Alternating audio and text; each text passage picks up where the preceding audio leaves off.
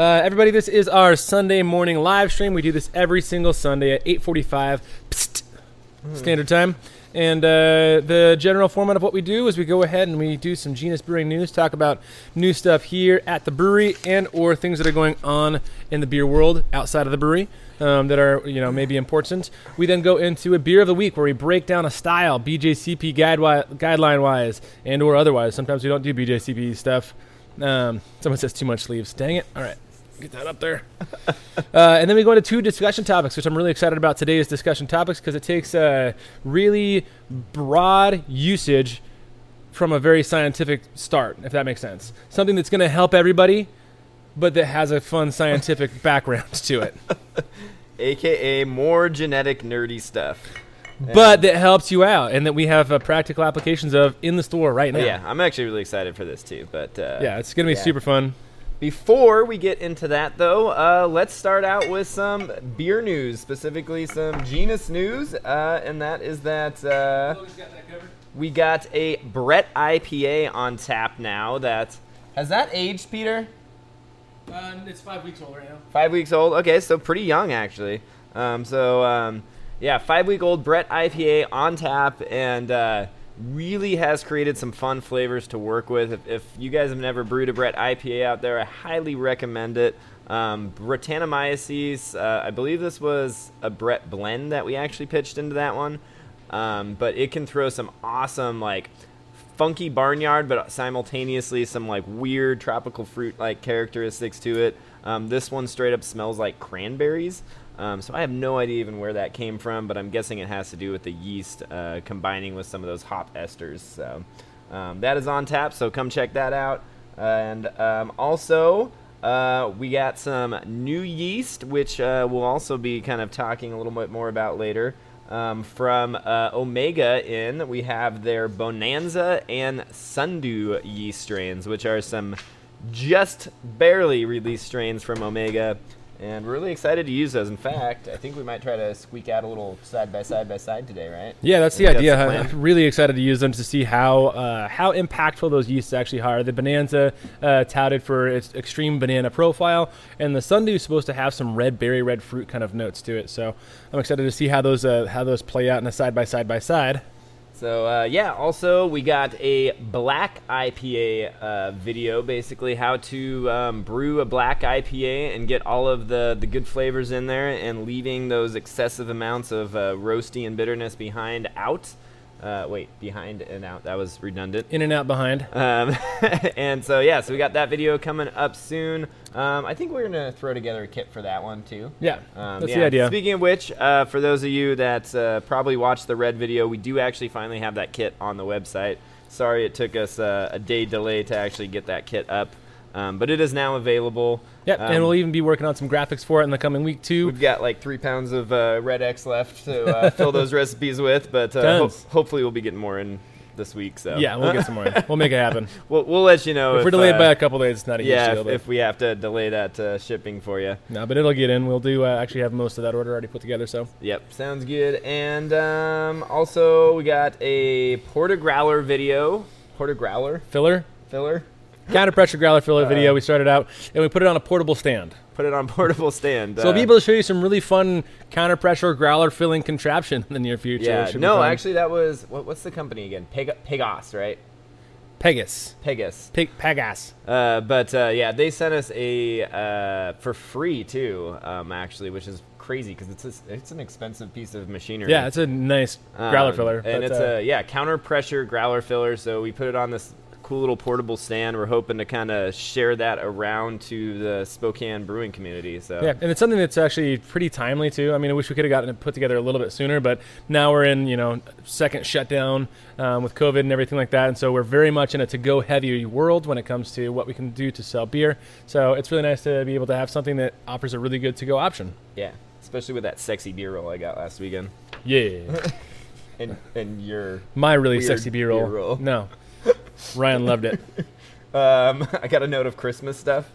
If you guys have any idea for things that you want us to put up for Christmas stuff, what do you want to see? Do you want to see festive sweatshirts that are Genius Brewing brand related? Do you want to see a Christmas kit maybe? Probably a little bit late for that, but I don't know. If you've got any ideas of something you want to see on our website for you to be able to buy for Christmas gifties or even in the store, then let us know. We'd love to hear some feedback on that.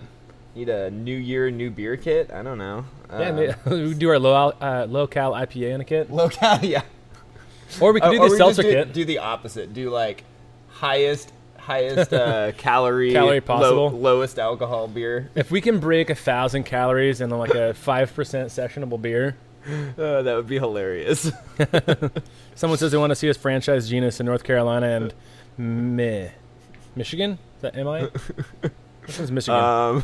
It sounds like Dirk might be a financier. There we go. Yeah. You want to finance our franchise? Anyway, and that is the sort of Genus news / beer news of the week. Rest of the country, it's just everybody's sort of, sucking on their own whatevers when it comes to trying to get beer out and when it comes to distribution. It's not easy right now. It's not easy. I'm sure people are drinking just as hard, but they are. Yeah, they're just they're drinking crappier beer. So on average, unfortunately. Well, that's it for our Genus Brewing news this week. Let's go on to our Beer of the Week. Bump, bump, bump. Beer of the Week. Woo! Oh, wait, I forgot to do I went up high. It's supposed to go low. Bump, beer. Beer. Yeah, beer. Next time. We'll get it next week. And this week's Beer of the Week is a German Weiss beer, BJCP style 10A. Yes, so Weiss beer or the classic, I shouldn't... Hefeweizen. We call them Hefeweizens here in America. I don't know, we're weird that way. So this is your very classic wheat beer, Weihenstephan. Weiss beer, yeah. Yeah, Weiss beer, that's always kind of the go-to that everybody thinks of. And this is, as we go into cold weather, it's literally snowing outside right now. The perfect summer beer. Yeah, the perfect summer beer. These are designed to be sessionable beers. They are, just like the name says, they are based on wheat. So generally you're looking at, 50 to 70% of your grains are going to be wheat, simple grain bill. And they're actually...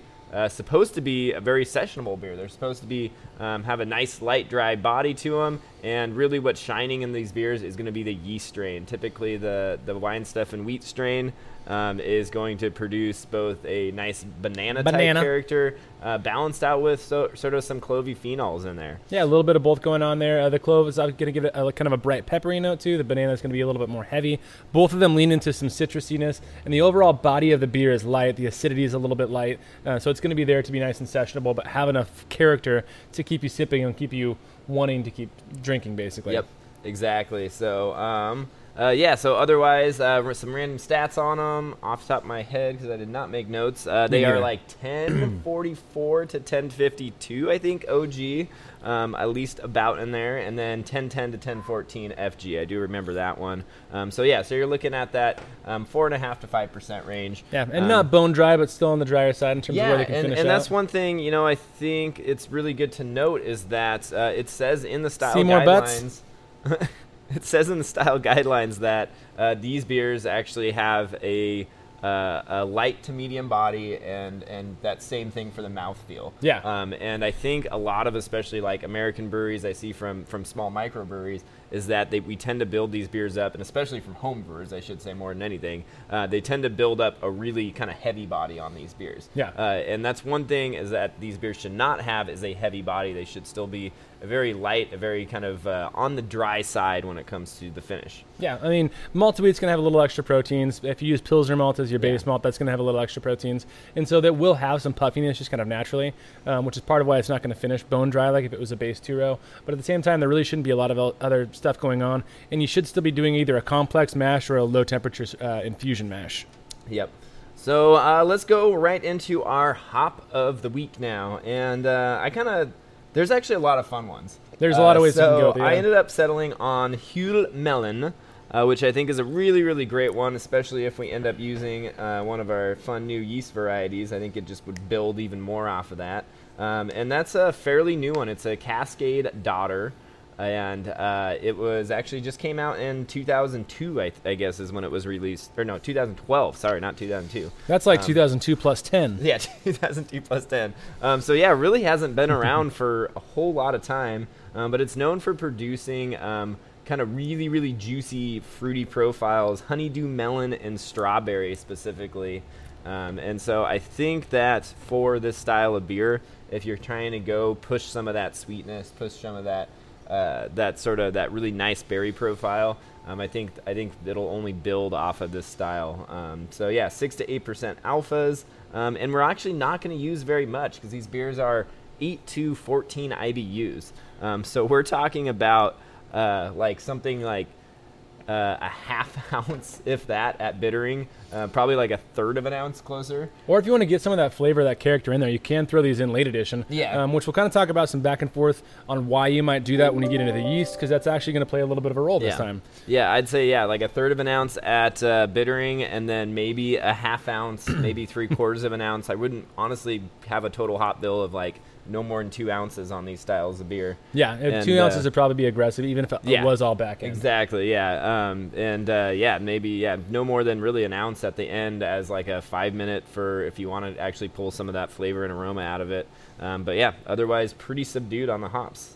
As for our malt of the week, it's white wheat, right? Big shocker here. White wheat's going to be probably the best way to start with any Hefeweizen, any wheat beer, American wheat or German wheat beer that you're doing. And it's really nice because it has all that same wheaty flavor, that same bready kind of quality without being a little bit aggressive, like something like torrefied wheat could or flaked wheat could.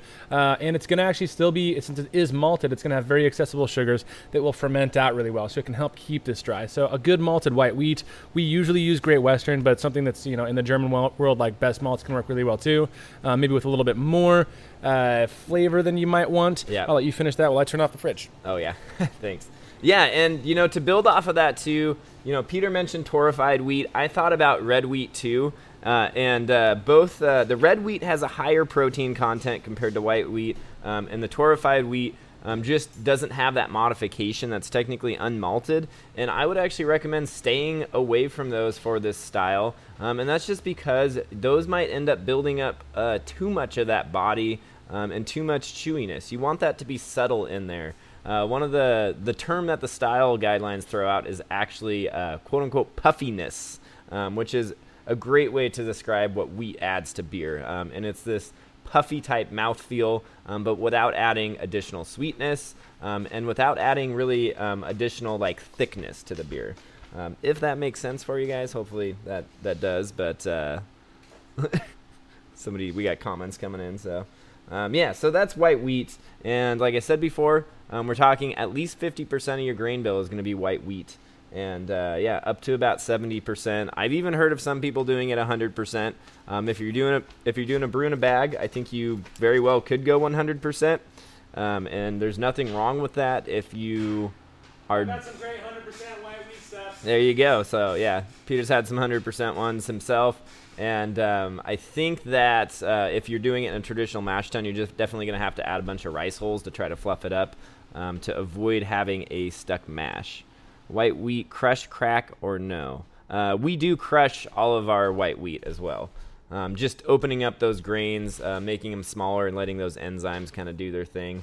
That'll help you with your efficiency. So, otherwise, the other malt that you're going to use is a nice high-quality Pilsner malt with them in order to build up the rest of your grain bill. So, or even just Tiro. Pilsner's more topical, though. Pilsner's traditional. If you've got a quality 2-row, that'll work just as well, honestly. They are really remarkably simple beers. So, and then lastly, I'm going to throw this back at you now that you just, ran your little laps around the brewery. Yeah, sweet tiny little people infant, saw you like going back and 8 forth. 8-pound, 6-ounce baby Jesus. That was a lot to turn off. And that is going to be our yeast, because traditionally we would use the Vine Stefan yeast strain, right? The Vine Stefan yeast strain, which has that classic banana flavor that we all know and love, also has some phenolic components like clove, like black pepper, all those phenols that kind of give a little bit of aggression to the overall profile of the beer. But what Omega Yeast Labs did is they created a yeast that skips the phenols and goes straight to that banana flavor. So this could be really fun in two different ways. I think one to do as a straight Hefeweizen style-ish thing, where you just do your base beer and ferment straight with this yeast. And the other would be to actually blend, either blend yeast or blend beers if you make two different beers, one that's clove heavy, one that's banana heavy, and then find where you like that sweet spot to be in the middle. Yeah, so this actually is really exciting for me because I personally, I enjoy the level of banana, but the clove, just like I think Omega actually said that too in a video that they put out recently about those two strains, the clove can often overwhelm the beers. Yeah. It's such a pungent, strong aroma and flavor that it can basically mask out and overwhelm any other flavors in there. So I honestly would say with this Bonanza, once we put a batch or two, and have an idea of what it's going to do, I think blending that with the traditional Hefeweizen strain could be a really fun way to the go. wine set, which would be GO1 from Imperial Yeast or the 3068 from Y Yeast or Stefan. White Labs. I don't remember. White Labs, something in the 600 world. Something in the 600 world from White Labs. It's been so long since I've ordered White Labs. WBO6 from Fermentus. Yeah, WBO6 from Fermentus. Jesus, with so many yeast. Is that Munich in Lallemand? I don't remember. How many more yeast strains, companies do you want us to try to rattle off? Yeah. But yeah, anyway, I feel like blending those, maybe pitching something like that new Bonanza strain from Omega and letting it go for about 2-ish days, and then actually pitching the Weinsteffen strain and just letting it finish up so you have just a hint of that clove in there. Tiny bit of clove. Tiny bit, but really letting that banana dominate. So this is... Or if you've got the fun. fermenter space, doing two beers side by side, which I think is an underrated skill in the brew world, actually making beers for specific flavors and then blending back to the flavor that you want. Very, very common in the barrel age program world. Very, very common in the sour world. For whatever reason, in regular beers, it's really only common in England. And not even so anymore. Thank you, Ton. It is WLP 300. 300. White Labs. Yeah, 600 we divided were totally by spot on. 2. Yeah, exactly. All right, so that's our yeast of the week. It's Bonanza. Bonanza. And the Weinstefan, too. So. The word you have to spell is banana. Yeah. Name that show. If you can name that show, I'll give you 5 high fives. 5, that is. 5 high fives. As to finish out our beer of the week, with our water profile, you are actually shooting for a really soft profile here.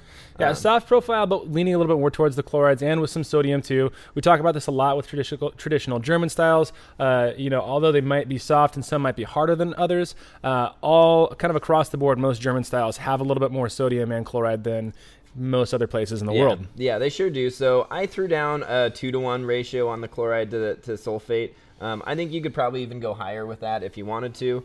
I don't see, a 3-to-1, even 4-to-1 hurting anything. But yeah, so I threw out, the numbers I threw out real fast here are going to be calcium ions of right around 80, just enough to get a good mash conversion, about 15 ppm of magnesium, 20 ppm of dissolved chlorides, 10 ppm is all of dissolved sulfate, so pretty soft there, about 20 ppm of sodium, and then only about 80 or so ppm of total hardness and bicarbonate. So Michael Russell, I owe you 5 high fives and a nickel. So and a nickel? Yeah, that's what I said. Oh, okay. Anyone can guess the show. 5 high fives and a nickel. Sounds good. You're gonna have to mail that to him, I think. Also, I have the doing the most jingle stuck in my head right now. Yeah. We're on a jingle train. Doing the most as a jingle before theirs too. Oh, Jesus. And creation, so fermentation, inebriation. Doing the most. Are you done yet? No. So not quite as soft. Are we gonna get through this yet? as I'm talking about the water as like a Pilsner profile, right? So Pilsner profile is like super soft, but definitely on that soft side. So biggest thing though, I guess, would be take away your chloride to sulfate ratio. Make sure your chlorides are up and get a little bit of sodium in there. So. Yeah. One more thing on the yeast before we completely back off from that, because I've seen a couple comments on like underpitching, and I know that's a common thing that you do in, or a lot of people. I usually never recommend underpitching or trying to stretch out your yeast in any ways. I like to go with the natural flavor of the yeast and then kind of manipulate in other ways. But a lot of people will underpitch Hefeweizen yeast, will underpitch Belgian yeasts in general to try to strains. Yeah, to try to get an extra flavor off of it. I think that's inconsistent, which is why I don't like it. I prefer consistency over everything else with my brewing.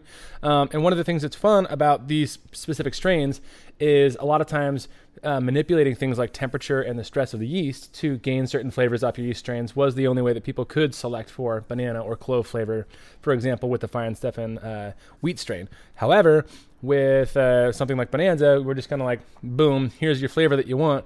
Just go ahead and pitch normally, create a proper beer like you want to, and then go ahead and blend back or do whatever you need to do to kind of manipulate that flavor in other ways. Totally. No, I mean, if I had the time, I would probably be, just because of like hitting that profile, I would probably actually do like a 4-gallon batch and then a 1-gallon batch. Yeah. And then back blend those to go 4 gallons with the Bonanza and 1 gallon with the traditional Weihenstephan strain. Yeah, I mean, it's work, but I'm sure you can create just a really spot on profile by doing something like that. Yeah, I think that's a more funner way to. More funner. Okay, well, let's go into our first discussion topic. Like we've been doing lately, we are going to nerd out on you, and that is going to be talking about deleting genes in yeast strains. Yeah, this goes into a broader topic of basically genetically modifying yeast in general, or genetically selecting for certain traits in yeast. This isn't new. This is something that's been done a lot by multiple yeast labs, some by wild inoculation or wild yeast capturing, and some by basically hybridization or cultivating yeast in the same vessel with multiple yeast strains, some wild, some not. Making a little primordial soup of yeast to share genetic materials and all that. But let's start with there's two different methods for selecting for or against yeast traits. The first is hybridization, and the second is going to be mechanical manipulation, which we'll focus a little bit more in for the majority of this topic. So hybridization is the very traditional way of going about things. We've been, doing this since Mendel, right? Yeah, a little Mendelian selection. In his peas, yeah. So hybridizing plants, hybridizing dogs is, I guess, another great example. That's more not Euclidean, eugenics. Hybridizing dogs is more like eugenic selection. I guess so, yeah. But yeah, the bottom line is that this is done throughout generations and generations of breeding, trying to select for the traits that you want, and then discarding the traits that you don't want. And some of the downsides to this process are that, yes, it is a very, very slow, time-consuming process. You have a lot of variation in the results that you're getting. More times than not, you don't get the results you want. But also, because you're sort of rolling the dice and seeing what comes up, a lot of times you can also have the benefit of something popping up that you didn't expect that actually works out for the benefit when it comes to getting those new flavors. So there always is, whenever you're basically having this little genetic pool of yeasts floating around and doing their business, they're doing sex. They're doing yeast, it's asexual, yes. But still, they're doing yeast asexuals. And there is always a random chance of getting something unexpected that you really enjoy out of it. And that's how actually a lot of new yeast strains that we have today have kind of come about. Not necessarily on purpose, but a lot of the breweries historically, especially American breweries that have proprietary yeast strains right now, they had wild yeast interacting with yeasts that are traditional over many, many, many years. And then they were able to select, against batches that sucked and 4 batches that they liked. And so they ended up with their own house strain that's kind of a genetic mix of the two. Yeah, honestly, like a lot of the yeast strains that we even have to work with these days literally just came from breweries around the world and essentially the environment that those yeasts were in. You had these slow mutations that would happen with the yeast, and so each one sort of developed into, I'm sure the brewers selected for them too. Don't get me wrong. Exactly. Well, it's kind of like a half selection, like hey, this batch sucked. Maybe we should just go back to the old yeast that we had. Hey, man, don't use that spoon on the left wall. That one sucks. Use the one on the right wall over here. Yeah. But yeah, don't throw your wood into that one. Throw my wood into that one. Now we're getting weird with yeast. Yep, things just got awkward now. When we're talking about genetic material, I feel it's just natural we go to that realm.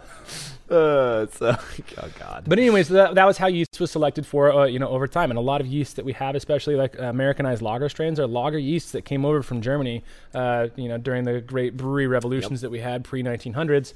And they just interacted with wild yeast because there's no perfect way to store yeast back then. Yeah, and we didn't have lager yeast here. Yeah, and they mold it. Even today's lager yeast in like old world German breweries have hybridized over the last hundreds of years. And so that's why we kind of don't have perfect lager and ale yeasts anymore. They're all this mixed genetic mess. Yep. That's the whole thing. That before we even realized what was happening, 5-6 years ago, when people were starting to ferment lagers warm and going, well, that's weird. This is still super clean.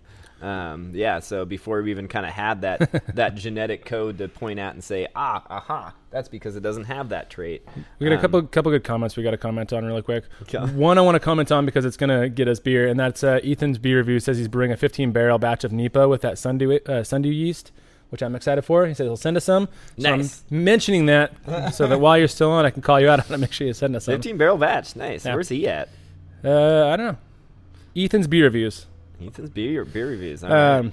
Homebrew for Life says, is it humanly possible to drink a beer with a mask on without having to butt chug it? I'm down for both ways. I think you can if you really go slowly through the filtration mechanism of the mask. Depends on the mask. Yeah, depends on the mask. The mask that most people wear, probably super easy. Probably just pour right through. And on whether or not Tim find the beer. That's true. Just a proteinous mess. Anyways, going on. Slurry being blasted in the face. So we've talked about hybridization, which is this, this mixed gene pool where you can add certain yeast with certain properties to try to select for or against certain traits. But let's also talk about mechanical manipulation, which has become very, very popular since just the last few years. Yeah, I mean, in yeast specifically the last few years, but I want to say we really started doing this research in like the mid-1990s, maybe early 2000s. When did we clone that sheep? Is that 1990s? 96? No, it was before that. I just spilled tea all over myself. So we've been messing with genetics for a while. But recently we've gotten good at it, especially when it comes to yeast. And so it's very, very accessible. And let's talk about mechanical manipulation specifically for yeasts that we have right now, which are the Sundew and the Bonanza, and how that came to be, and what's cool about it, and what that means for the future. Yeah. So way back in the days when I was actually trying to educate myself, that was so dumb of me. I know. No, it's actually, this is really cool because, I went to Eastern for biology, and we had this brand new thing called the CRISPR-Cas pathway that came out, and it has to do with gene editing. And what they found is that in certain bacteria, there were these pathways and these proteins that could actually go into a piece of DNA and then actually cut out specific parts of that DNA and then you could use that to either put into something else or just take or remove entirely from another organism. And what made this kind of mind-blowing is that the original thing that we learned about was whoa, we could actually find like certain genes that cause diseases in humans and potentially remove those. But now here we are 4 or 5 years later and making even better use out of it. And some brewers got a hold of it. We're not saving people, but we are making better beer here. Yeah, right. And some brewers got to get a hold of it, and they're like, wait, what? So we don't have to have clove in our beer? Yeah, so specifically what we're talking about here is the CRISPR-Cas9 system, and that's probably the simplest and most basic form of the any of the CRISPR-Cas gene editing tools that we have, because it can specifically target a certain spot on the DNA sequence using what's called guide RNA. That guide RNA basically finds the genetic code that codes for right before where you want to cut and right after where you want to cut, and it attaches a protein called the Cas9 protein, and that is just a clean slice in that area, and then it makes the cell freak out and go like, hey, I've got to fill in this genetic material. So it fills it in with random stuff, and that could code for nothing, probably usually codes for nothing, but every once in a while it might code for something. And so you do this over and over and over again until you get a product that you want, that's viable, sustainable, and all of a sudden you have a yeast that has all the same flavors that it had before, but without, specifically in this case, phenol-producing proteins. So, so this is such a cool thing to do. This has so many implications, and it sounds like we've got it down now too. Like it's actually a pretty simple thing to do, with a fairly basic lab setup. And I think that seeing this in at least the 2 strains that Omega has produced is only going to open the door for a lot more to come, right? Right. And so I think we're going to be seeing all kinds of genes being added, being deleted, in yeast. Who knows? Maybe we'll make a Franken yeast that literally just throws all the flavors. every flavor, or something that's super neutral too. We might end up with like a turbo yeast that's like So the best yeah. seltzer yeast ever. Yeah, so you could do that to where you could basically, take out all of the flavor products and that yeast produce, which I don't know if that's necessarily a good thing, because then it tastes like nothing. That would probably take several trials though, because you have to delete certain things and then also allow for the yeast natural enough growth time to encode something that actually means something in the interim. Yeah, because if you cut out too much, then it's not gonna. Yeah, because you got to make sure that you actually have the exact thing that you're looking for. So this does still take some effort and some time. 106 likes for Logan 2 butt chug. That's true. Definitely will happen. Clear glow in the dark. So two glow in the dark beers. I know. I love there's a lot of people talking about glow in the dark beers. Great proteins. Who was it that I know glow in the dark yeast has been made already in somewhere in Europe. Not Germany, but like Russia, somewhere German adjacent. Yeah. Anyways, so let's talk about what all this entails. First of all, it entails knowing the DNA sequence that codes for certain production of, in this case, a certain like phenol production, and we're specifically focusing on 4-vinyl guaiacol, which is the clove phenol. Yep. But I don't know specifically if this gene codes for only the production of 4-vinyl guaiacol, or if it is a certain part of the substrate that codes for phenol production in general, and that's just the most dominant one. Could be a combination of the two. It could be very, very specific. I haven't really looked into it. But the reason that this is important for these is because you have very, very flavorful yeast that we're working with. In the Bonanza, the case is that's the Feinsteffen yeast strain, but we're able to cut out that 4-vinyl guaiacol production and maybe some other phenol productions that are very dominant in the flavor. And so by removing those, we're kind of able to uncover the other flavors that our yummy flavors. Yeah, which is where Nailed the Sundew yeast comes from. It is Sundew, right? Well, both Sundew and Bonanza, yeah. So Sundew Yeah. is going to be like the Belgian. Yeah. So we've also done that same thing, just like we talked about in Bonanza. So the other new yeast is called Sundew, and that one they actually say that it's got a really nice berry melon profile to it. And that one we couldn't quite figure out exactly what like the base strain was that they used for it, but we figured it's some Belgian strain, probably an Abbey strain, and by removing that clove gene that produces the clove flavor, there we go. That's how I should say the that. phenolic producing gene. You actually let all those like really melony berry type flavors come to the surface that would normally be masked by that strong clove production.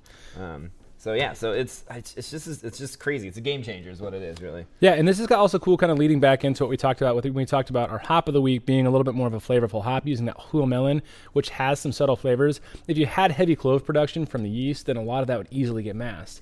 But if you're making Hefeweizen and you want some of that same balance, some of the bitter side of the flavor realm to balance out the sweeter banana realm, you can do that with hops now because the clove has been taken away. And so something like Huamelin, where you can get a little bit of extra bitterness off of it, some grassiness, and then also those subtle flavors, you can actually let the flavor of the hop shine as well, just because you don't have that aggressive underlying flavor. Oh, exactly, yeah. So, it's crazy what you can do with things, yeah. And I think this also means I think we're going to see a lot more Belgian IPAs coming out, too, as a result, too. Yeah. Because that same thing, we talked a couple weeks back now, I think, about Belgian IPAs and trying to find the right hop varieties for them that are going to go with the yeast. And trying to figure out how to underplay the yeast a little bit, exactly. So you're not producing a big ester phenol so bomb. I feel like this might end up, I feel like I wouldn't be surprised in a year if we see Belgian IPAs making a big surgence, not necessarily resurgence, but a big surge in popularity. Someone asked us, what do we have against White Labs? Their preference for yeast. That's not necessarily what we have against anything that they produce or their yeast strains in particular. But I believe from our experience, so we started out with using White Labs and Y Yeast a while ago when we opened up as a homebrew supply store. And just as being a customer-facing entity, they didn't do a very good job, at least at that time. That was back when they were still in those vials before they went to Pure Pitch. And since they've always kind of seemed a little bit late to the game in the homebrew sense. In the commercial sense, they've done a lot of things that we love, and so we buy their enzymes, we buy their nutrients, all that. But when it comes to the homebrew pitchable packets, they've been a little bit worse at being customer facing, a little bit worse in terms of communicating with us and being able to help us out, get us the right yeast strains, come up with new stuff, That where- one we got 2 other companies that can like ship us yeast in like 12 hours. Yeah, exactly. That are they're also in California, so we don't use them very much because shipping really cold yeast from California to here is a little bit harder than shipping yeast from Oregon to here. And so they still, it's nothing against them specifically. We just have better options. And we've gone to Imperial and Omega recently because they are very, very focused to that creative kind of homebrewer vibe. Yeah. And so Imperial and Omega, I think to us, even though they might not have the selection that Y Yeast and White Labs have, Omega actually does. Omega's Omega's producing pretty a good selections, crazy yeah. selection. Yeah. But they're very, very focused on changing the yeast game, not necessarily just producing yeast that are already made. Yeah, very much so. So yeah, that's just why. They're funnerer. There's nothing wrong with White Labs by all means. If you have fresh, I think that's the other key. Yeah. Fresh White Labs in your area, there's nothing wrong with that. Otherwise, Omega is based out of the Midwest, so I know a lot of you guys will probably be using them. At least still shipping from cold weather to cold weather in this time, which is nice. As for Imperial, I have actually picked up several orders on my way home because my parents live down in Portland, Oregon, and that is drivable from here. Yeah, it is like a 5-minute detour for me to be like, hey, I'm gonna save us $20 in shipping this week. So that's probably the biggest thing with Imperial there too. So anyway. So that's that question, and let's finish up why gene selection is awesome and changing the yeast world. Yeah, what have we missed anything? I don't think so. Oh yeah, I wrote in biology pickup line. Oh God. Hey baby, you're one tall genetic sequence. I wish I was DNA helicase so I could unzip your genes. Tell me how many of you were turned on by that? How many numbers did I just get? On a scale of 1 to all of them. All right, let's go on to some other applications that might happen in the near future and other ways we might be able to see things. Somebody shut down this mRNA. We might be able to see some stuff get manipulated in the future. This is complete speculation. I don't know if it's been done or is being worked on being done. But one of the things that comes to my mind is just deletion of the gene that produces STA1 or the STA1 gene. Russell Pigwood slowly raises his hand. Okay, sorry. What were you saying? Completely threw me off there. Other applications. Where might we see this gene modification go and use in the future? I definitely think with the STA1 gene, that's that one. That's the one that we talked about again. I think a couple weeks ago with that's the one that produces amylase enzyme that'll basically super attenuate your beers. I feel like deleting that will open up a few strains to people that might be have concern about them creating bottle bombs. Get some saisons that are thick with 3 C's. Yeah, thick. Maybe. So I feel like that's another one. Again, we could see super yeast being made that have everything deleted. We could have a Franken yeast that has everything added to it. What I see this leading into is basically fast-tracking our way through getting new yeasts, where before it was kind of like random, like, hey, we found this new yeast, or hey, we've been like blending these yeasts for forever, and now we have this new yeast. This is kind of a fast track to be like, hey, can we create this flavor? Like, what else can we do? And so it's kind of like, I think we're going to see that curve where we saw with hops for a while, where it was hops were like, flavors of hops were like this, for a while, and then all of a sudden we figured out, how to organize plots and breed in a certain way that selected for a certain oil production. And all of a sudden we were like, hops and weed became like crazy. Same with weed, honestly. Yeah. I think there might be a little backlash too, because by all definitions, this is GMO too. Yeah. So there might be some people that backlash on that, but without getting into too much politics, for those of you that are educated out there. GMO is not necessarily a bad thing. It's honestly what we've been doing for millennia. Like Peter said, we're able, now that we have the science, now that we have the know-how, we're able to fast track those mechanisms. There is safe GMO. Yeah, I don't think there is a non-safe GMO. There was at some point. I mean, there are pathways where GMOs are generally negative, but I mean this day in my mind that's few and far between. So let's not go too into that in case there's people that are like, I'm very anti-GMO. So that is one thing to know. Nothing against anybody that has different opinions. Yeah, yeast by nature is GMO, like somebody said earlier too. the wheat that we use or the barley Yeah. that we use is all GMO. Everything corn in the world right now is GMO. Even if it says non-GMO, it's GMO corn. Yeah, so Like the corn doesn't exist naturally the way we eat corn. yeah, right.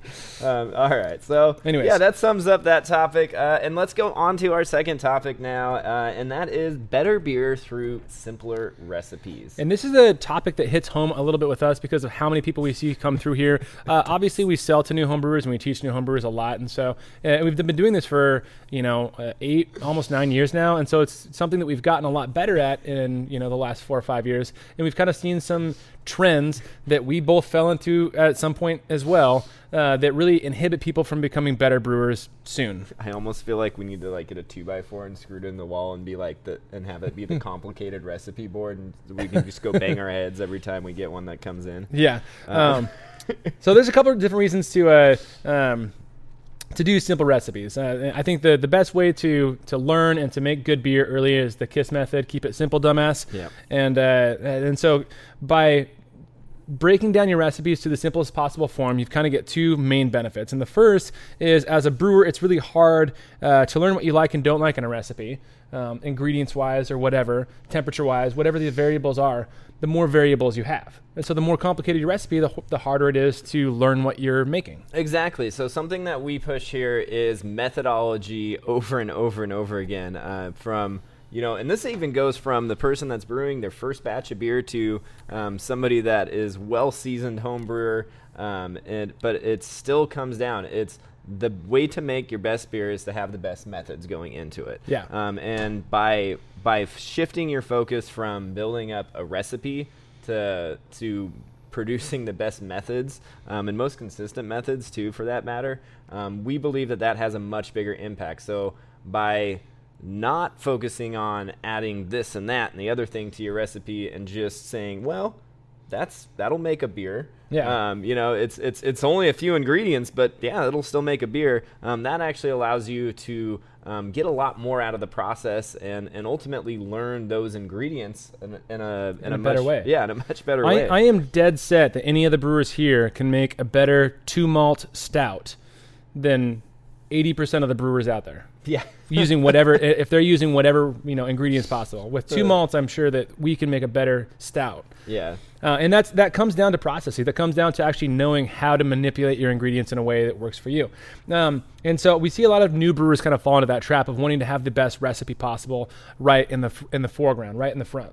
And that best recipe, it can be good to have the exact best recipe, but at the same time, if you start out with that best recipe and then for whatever reason your beer doesn't quite turn out, you're stuck in a spot where you don't really know what to manipulate. Yeah. And as a side note, I always tell everyone, it's just like cooking food, right?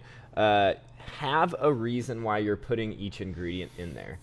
If you don't know exactly what you're trying to get out of an ingredient in the beer, don't put it in there.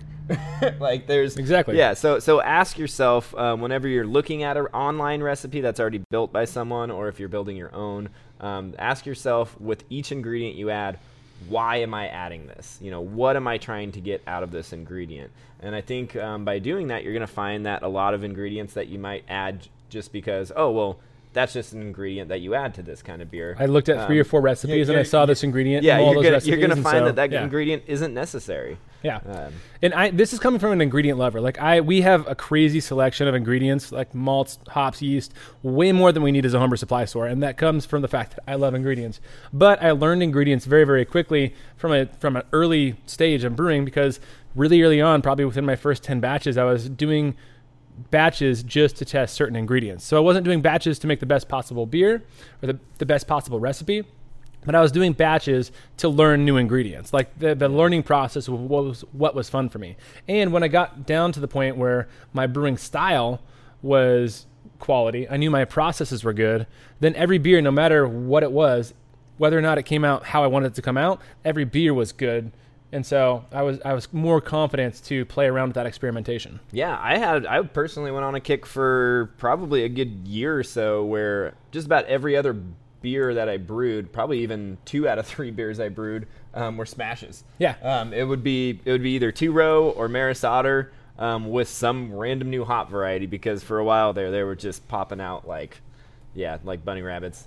Yeah, there's so many new hops and so many new malts coming out all the time. It was crazy. Yeah, it was like, oh my god, there's 20 new hops that came out this year, and I have to try them all. I know. And that's Breeze just came out with 2 new malts last week that we have access to. So guess how many new malts we're getting in this week. Yeah, and that's the best way to learn a hop variety. I think is a good example is in what's called a smash. It's a single malt and single hop beer, and it can be just a pale malt. There's nothing wrong with that. I've done plenty of smashes, but usually it's slightly more flavorful base malt. And then just a single hop varietal. If it's one that is designed for IPAs, I usually recommend about a half pound in a 5-gallon batch. Yeah. Loading it up again on the late end. Back end, save a little for dry hop. Yeah, exactly. So, you might add 1 ounce for bittering and then, really load it up, add basically the rest at Flame Out Whirlpool, and then, half at dry hop. And then if it is more of a noble hop, something that might be a lower alphas that is a little more subtle in the flavor profile, that I usually recommend adding about 4 ounces or so you still get that flavor, but without getting, too much weirdness. I know I personally have screwed up by trying to do those like an IPA hop and adding a half pound, and you end up with just like this kind of weird grass bomb. Yeah. And you're like, no. Those don't work as IPAs. Yeah. Most triploids don't use those as a single hop. Well, I mean, you do, but use them in the 4 ounce range. Again, they might not be the most complicated beer, but they have such distinct flavor profiles when you do it that way. I think it makes a world of difference in just how you learn and how you're educating yourself, because then you have the perfect sort of concept in your mind of, I know exactly what this hop variety tastes like for this year. Exactly. That's the caveat, right? Because next year hops are going to change every single year, but they'll be in the same flavor world. And then the other thing about that is you're getting down your processes. Like if you're making consistent beer doing the simplest possible recipes, these smash recipes, then your processes are good, which kind of brings us into the topic number 2 for why doing a simple recipe is good. Complex recipes with a lot of flavors, a lot of ingredients thrown at them, they mask imperfections. Yeah, so when you start adding these big flavors and lots of different hops, lots of different malts, they can mask imperfections to a point. But a lot of times those imperfections will still come through. Yeah.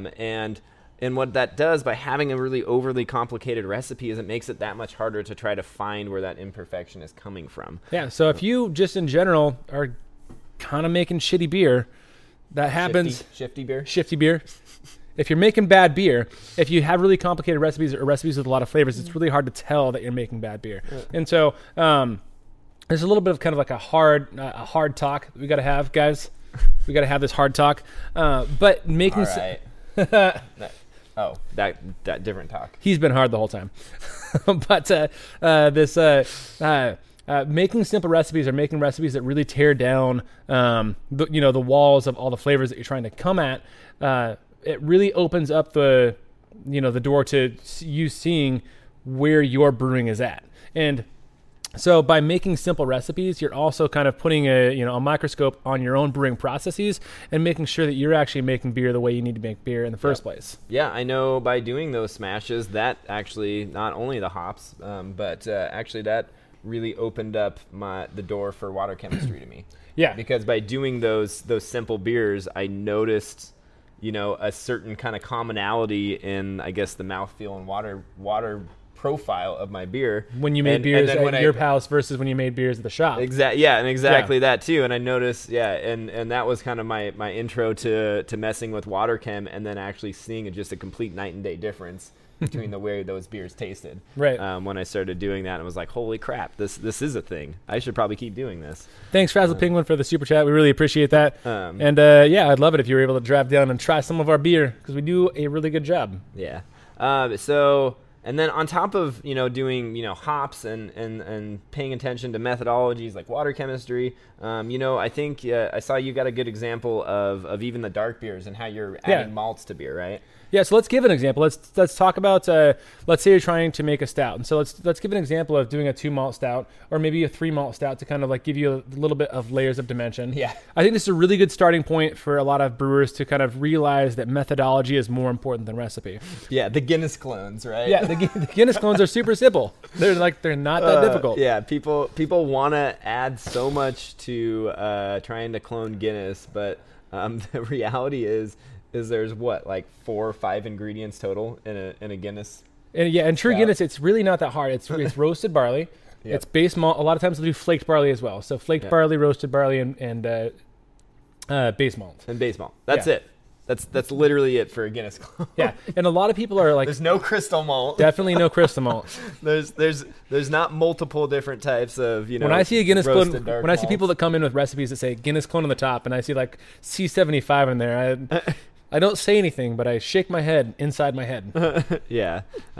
So dry stout is a really simple thing, and I think most people just try to way overcomplicate that. And then it's either Fuggle or East Kent Golding. Yeah. And it's typically just one edition of those. Yeah, exactly. Just one It's- hop. It's one bittering edition too. So it's a great example of a style that you can work on to try to make sure that your processes are good and to really understand the ingredients that are at play. So Guinness should finish extremely dry. That has to do with mash temperature. Also has to do with fermentation a little bit. So making sure Yep. you've got healthy active yeast.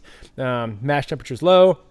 You can work on your processes to try to nail down a Guinness clone, and it's a very, very simple recipe. But let's say you wanted to take that and do like a classic American stout.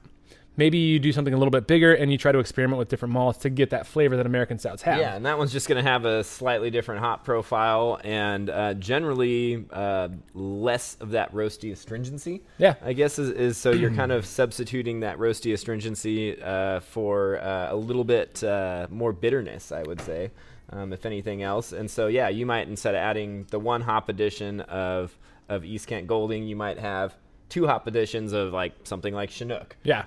In there, and then you might sub out the roasted barley for either like a chocolate malt or a debittered Carafa malt. Like, Carafa to 2, get, Carafa 3, something like that. to get your color, and really, that's it too. Yeah, or if you wanted to play with like more depth of flavor, still keep it that 2 to 3 malt range, and you can do, instead of base 2, or you can do like Halcyon or like a Pearl Malt or Golden Promise or something like that. Like play with flavors in that realm and understand your base flavors before trying to add some stuff to Diamond it. Rose says Black Prince. See, there you go. Another Exactly. one. Midnight Wheat.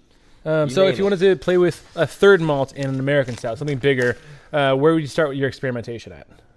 I would probably start with some of your heavier base malts. Yeah. I would start with, like we've got our kind of Northwest Pale Ale malts, our Munich malts, and our Vienna malts. Yeah. So a little bit of Munich Probably malt not in even there. Vienna. Yeah, I would just go straight probably for the Munich malt in there, and just basically sub out part of my Base malt for say 3 pounds of Munich if I want to build up that body more. Then you've got some middle to it, right? Yeah, you got some middle, or you could go in that sort of other weird kind of high color, those kind of biscuit Cara adjacent malts. Yeah. In there, but again, I don't even think that those are necessary, especially when you're learning how to do it. I think those might add a dimension, but unless you're already familiar with those malts, Right. You're not going to know what dimension they're adding. So our challenge, I think, to you would be to try to make some of these styles in either an American stout or like a style that you would assume should be really complex, but try to make them really good with a 2 malt or maybe 3 malt recipe. Yeah, so and I think it can be done, and it can be done all the time, and yet people don't do it, and I guess that's the most kind of frustrating thing as someone that's trying to educate people and saying no, just it's okay, like you don't have to have all these things, and they're going, but I do I do need have crystal to have malt and honey malt and an aromatic malt and honey malt. like, do you know what any of these are actually doing in your beer? Like, you've got a very muddled flavor in your final product. In Carapils. Yeah, Carapils and everything. Love it. Oh, I struck a note there. Yeah, love it. But you've got you have a muddle, you have a big flavor in your final product, but that big flavor doesn't necessarily mean a good flavor. If you had a simple recipe with, for me, I think I could make it with like Halcyon, maybe some Munich, and then like Carafa 2 or something like that. Yeah. You can make a phenomenally complex, really well-crafted beer that tastes good if your methodology is good. Yep. And you don't need to mess with those middle flavors. But then if you want that middle flavor down the road and you're like, all right, I have this, but I want, something that leads into, maybe I'm going to infuse some toffee extract for a certain flavor profile or whatever. So I want I want that kind of toffee middle to kind of bridge that gap. Maybe I'll introduce some Cara Munich, in a future recipe. Yep. But that shouldn't be your starting point. Your starting point shouldn't be 35 different malts and the toffee extract and whatever else is going on. And I think the biggest takeaway from that too, is you've got these multiple factors coming into a beer. So if you go right off the bat and you say, well, I've actually brewed with Cara Munich, right? Yeah. I know what Cara Munich tastes like. I want that flavor in this beer. But you're really trying to dial that beer in. I mean, if it's a one-off thing, sure. But if you're trying to actually dial in that recipe, so now you added the Cara Munich, but you didn't adjust your hops. You didn't adjust, your water chemistry at all. Right. So there's more than one factor that actually come into play with this. And unless you brewed that beer before without having that Cara Munich, you don't have that baseline to work with. Yeah. Because the reality is if you're adding, say you go a little crazy and you throw in a pound of Cara Munich, and now all of a sudden you've got a big sweet stout, and but you didn't want to make a sweet stout, you might actually have to increase, your bittering hop addition to balance that out. Right. So there's all these factors that are coming into it, and just kind of keeping it simple and changing one factor at a time will actually, I think, make that whole learning process, again, just much better for you. So all this to say, we do have a super complex strawberry marshmallow stout coming out on our website for a kit available to purchase. He's kidding. He's kidding. Yeah, not actually. Caramel, coffee, marshmallow, vanilla, and raspberry. Yes. Yeah, raspberry stout. Perfect. Yeah, that's it. All right. Well, that is our second topic. Thanks everyone for letting us kind of banter and lecture there for vent. A minute. Vent. Yeah, I was like that was. Hopefully you learned something from that. So we're gonna open it up to general questioning now. We got about 15 minutes left or so of our live stream, and throw your questions our way, and we will do our best to answer them. Steve, thank you so much for the super chat. You guys make me a better brewer. You two rock my unzipped DNA. Nice. Hey, the Helicase, bringing it back. Oh, jeez. Love it. Yeah, thank you so much for that. We always appreciate when people show us some love. I'm gonna scroll through the chats, but if you guys posted a question earlier in the chat, feel free to kind of post that again, just because it's hard to find all of them sometimes. Comment below your favorite Moe's Tavern prank call names. We've got so far Amanda Hug and Kiss, Damn it, Joe. IP Freely, Seymour Butts. Joe's making fun of my beard. I feel sad now. You should. I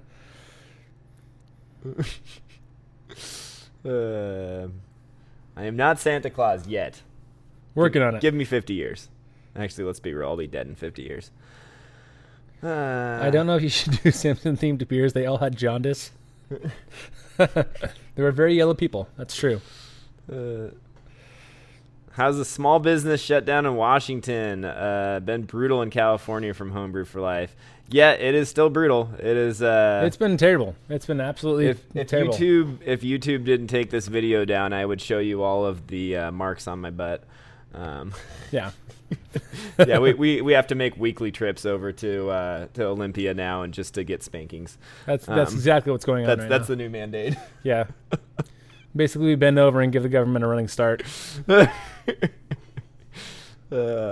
So somebody's asking about Imperial Whiteout. Okay, so Whiteout is going to be that actually interesting to taste without the clove. Oh yeah, because that's like literally what that strain. Yeah, Whiteout is like about the clove. Whiteout is like phenol heavy for sure. Doing the most is testing Bonanza and Sundew on session meads. Oh, that sounds delicious. Yeah, I think he said that they're both going a little bit slowly, but once he added enough nutrient. That sounds about right. Doing the most. If you're still watching, if you want to send us some, we'll do some trades. I'll send you some stuff. You send me some stuff. We put it on some videos. Let me know. We can make that happen. Ooh. Reverend KY, buying you a beer. Hey, I appreciate that. That's like at least 3 times Reverend KY has bought us beer. I appreciate that. It's awesome. What does it mean? But seriously, if we need a seller hand, we're furloughed. We have an incredibly small staff. Pamela is got a really good question asking what it means to underpitch. And I mean, it's actually exactly what it sounds like. So typically you have a certain amount of yeast cells that you're trying to pitch per the amount of sugar in your beer. This kind of comes down to a calculation, which is, what is it? Gravity. It's a gravity and volume, right? I was reading. I wasn't listening at all to what you're saying. Yeah, so it has to do with gravity and volume. Yeah, that does sound correct. Yeah, so it has to do with the function of gravity and volume for a specific cell count. Typically, for what we want for most clean beers, what this comes down to for your moderate alcohol beers, say 1050 to 1060 gravity, it means that you're wanting to pitch right around that 200 billion cells to have a nice clean beer in the end. And anything under that is considered under pitching. Anything over that is considered over pitching. Typically for lagers that we're trying to keep extremely clean, a lot of times you'll actually build up a starter and pitch more of these cells than that. But I know some people for Belgians, for the Quake strains, they'll actually purposely pitch closer to half of that. Or even less sometimes, and actually try to produce stress on those yeasts, which ends up causing, and also you're creating actually more divisions throughout the fermentation process, which ultimately produces more flavor. As for the kind of flavor you get, you're playing with fire a little bit because sometimes it can be good flavors, sometimes it can be what they like to call POF over there at Omega now, which is phenolic off flavors. So, yeah, that was a really drawn-out explanation of underpitching. So, Dirk Dougler, thank you a ton for the super chat. Doesn't look like there's anything attached in terms of a question or anything like that, but I really appreciate it. So, what? If you pitch. Hey, Canadian Brewing Channel, by the way, nice shout out. I don't know if I have. I need to look them up. I don't know if I've seen anything from Canadian Brewing Channel yet. I feel like we've looked them up before. If a beer has no head retention despite carbonation, is there a hack to fix it? There actually is. Strangely enough, there is a thing called heading powder. Heading powder is specifically designed to do 2 things: absorb oils that can reduce head retention, and also create a certain starch matrix that will give you head retention without impacting flavor. So heading powder is a good way to give you some head. We got H4L, Homebrew for Life, with a question that asking about how many times you can reuse yeast. And I believe the answer to that is how many licks does it take to get to the center of a Tootsie Pop. Ultimately, you can reuse yeast as many times as you feel comfortable doing so. With that said, without doing cell counts and having some serious science behind repitching and understanding, how much yeast you're putting into each batch, then I'm all about throwing beer onto a yeast cake, but I wouldn't do it usually more than once or twice.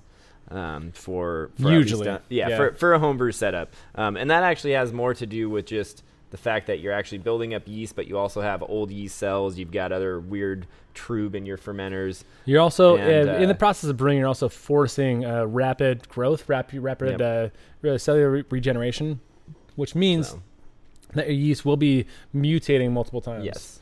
My record, by the way, has been actually a starter of the German ale yeast that I actually kept in a flask and made repeated 1 liter starters, and then actually pitched half of it. Yeah. And I actually was able to do that 7 times until I actually grew so much yeast that it blew up in my flask, and I just ended up saying, well, okay, I got my money's worth out of that. That's definitely mutated and or infected by now. Yeah. It wasn't that so much as just like it literally blew off, and all of the yeast I was trying to grow was now like in a pint glass next to it, and which obviously was not sealed up. So. And that's when you start coating your walls with it and just being like, this is going to be my house strain. Oh, coating my wall. I thought you coat your spouse with it. That's that too. Okay, never mind. Anyway. Different. Never mind. So what is a good cheaper hop for a NEPA and a good yeast besides juice or dry hop from Imperial? So a good cheaper hop, we've talked about this last week, is actually Columbus. Love Columbus for NEPAs. Good yeast besides juice or dry hop, I would say, is House. House is probably my favorite. Yes. Well, I would say it's my most consistent NEPA yeast. All right. Lots of talk about GMOs. GMO talk. Wino love for dry yeast, Kevin's asking. No, we use dry yeast. We actually ship all of our kits out with dry yeast. We find that the viability in liquid yeast tends to be a little bit better when in store than dry yeast. That, and honestly, we probably use it more than anything. I think that we use liquid yeast here. Because liquid yeast has a much more finite shelf life than dry yeast, and so we just like to keep our stocks turned over. Even though like pretty much all of the liquid brands now, actually I think Y yeast is 6 months, which is kind of crazy to me. Yeah. But I know Imperial has a 4-month shelf life, but the reality is we try to keep those guys turned over within about 2 to 3 months. Yeah, within 2 to 3 months. We don't like to push that at all, just because you are losing viability. So.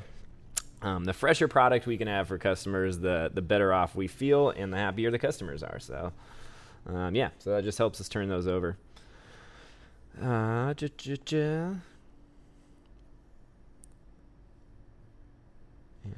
made a pale ale using WLP 001, and it's fermenting all the way down to 1.002.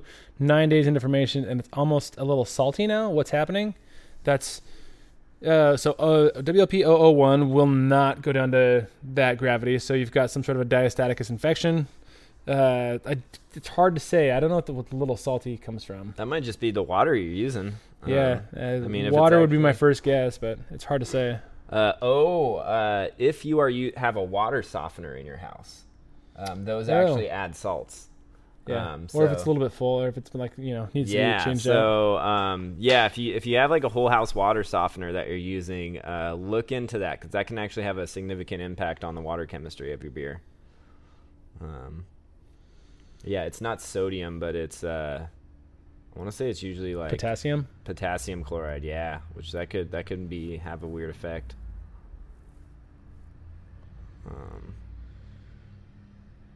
Are we getting caught up? I had a lot of biscuit malt to my Guinness Nigerian Foreign Extra Stout clone. So much bready goodness.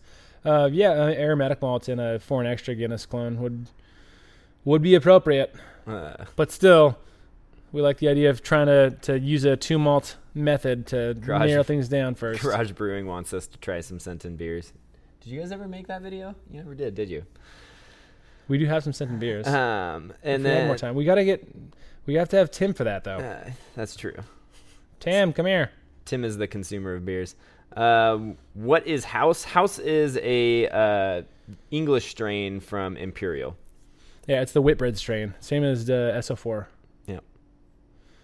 Or British Ale from Y Yeast, or Dry English Ale from White Labs.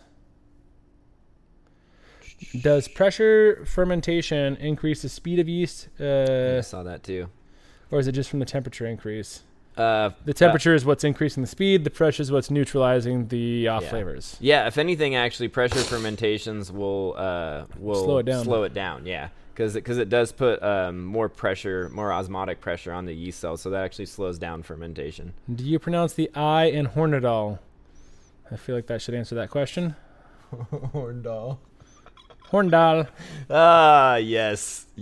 I just want to slow clap that. Someone's been curious to try about Belma hops. Belma hops with Sundew yeast. Great idea. You got strawberry on strawberry on strawberry. Why not?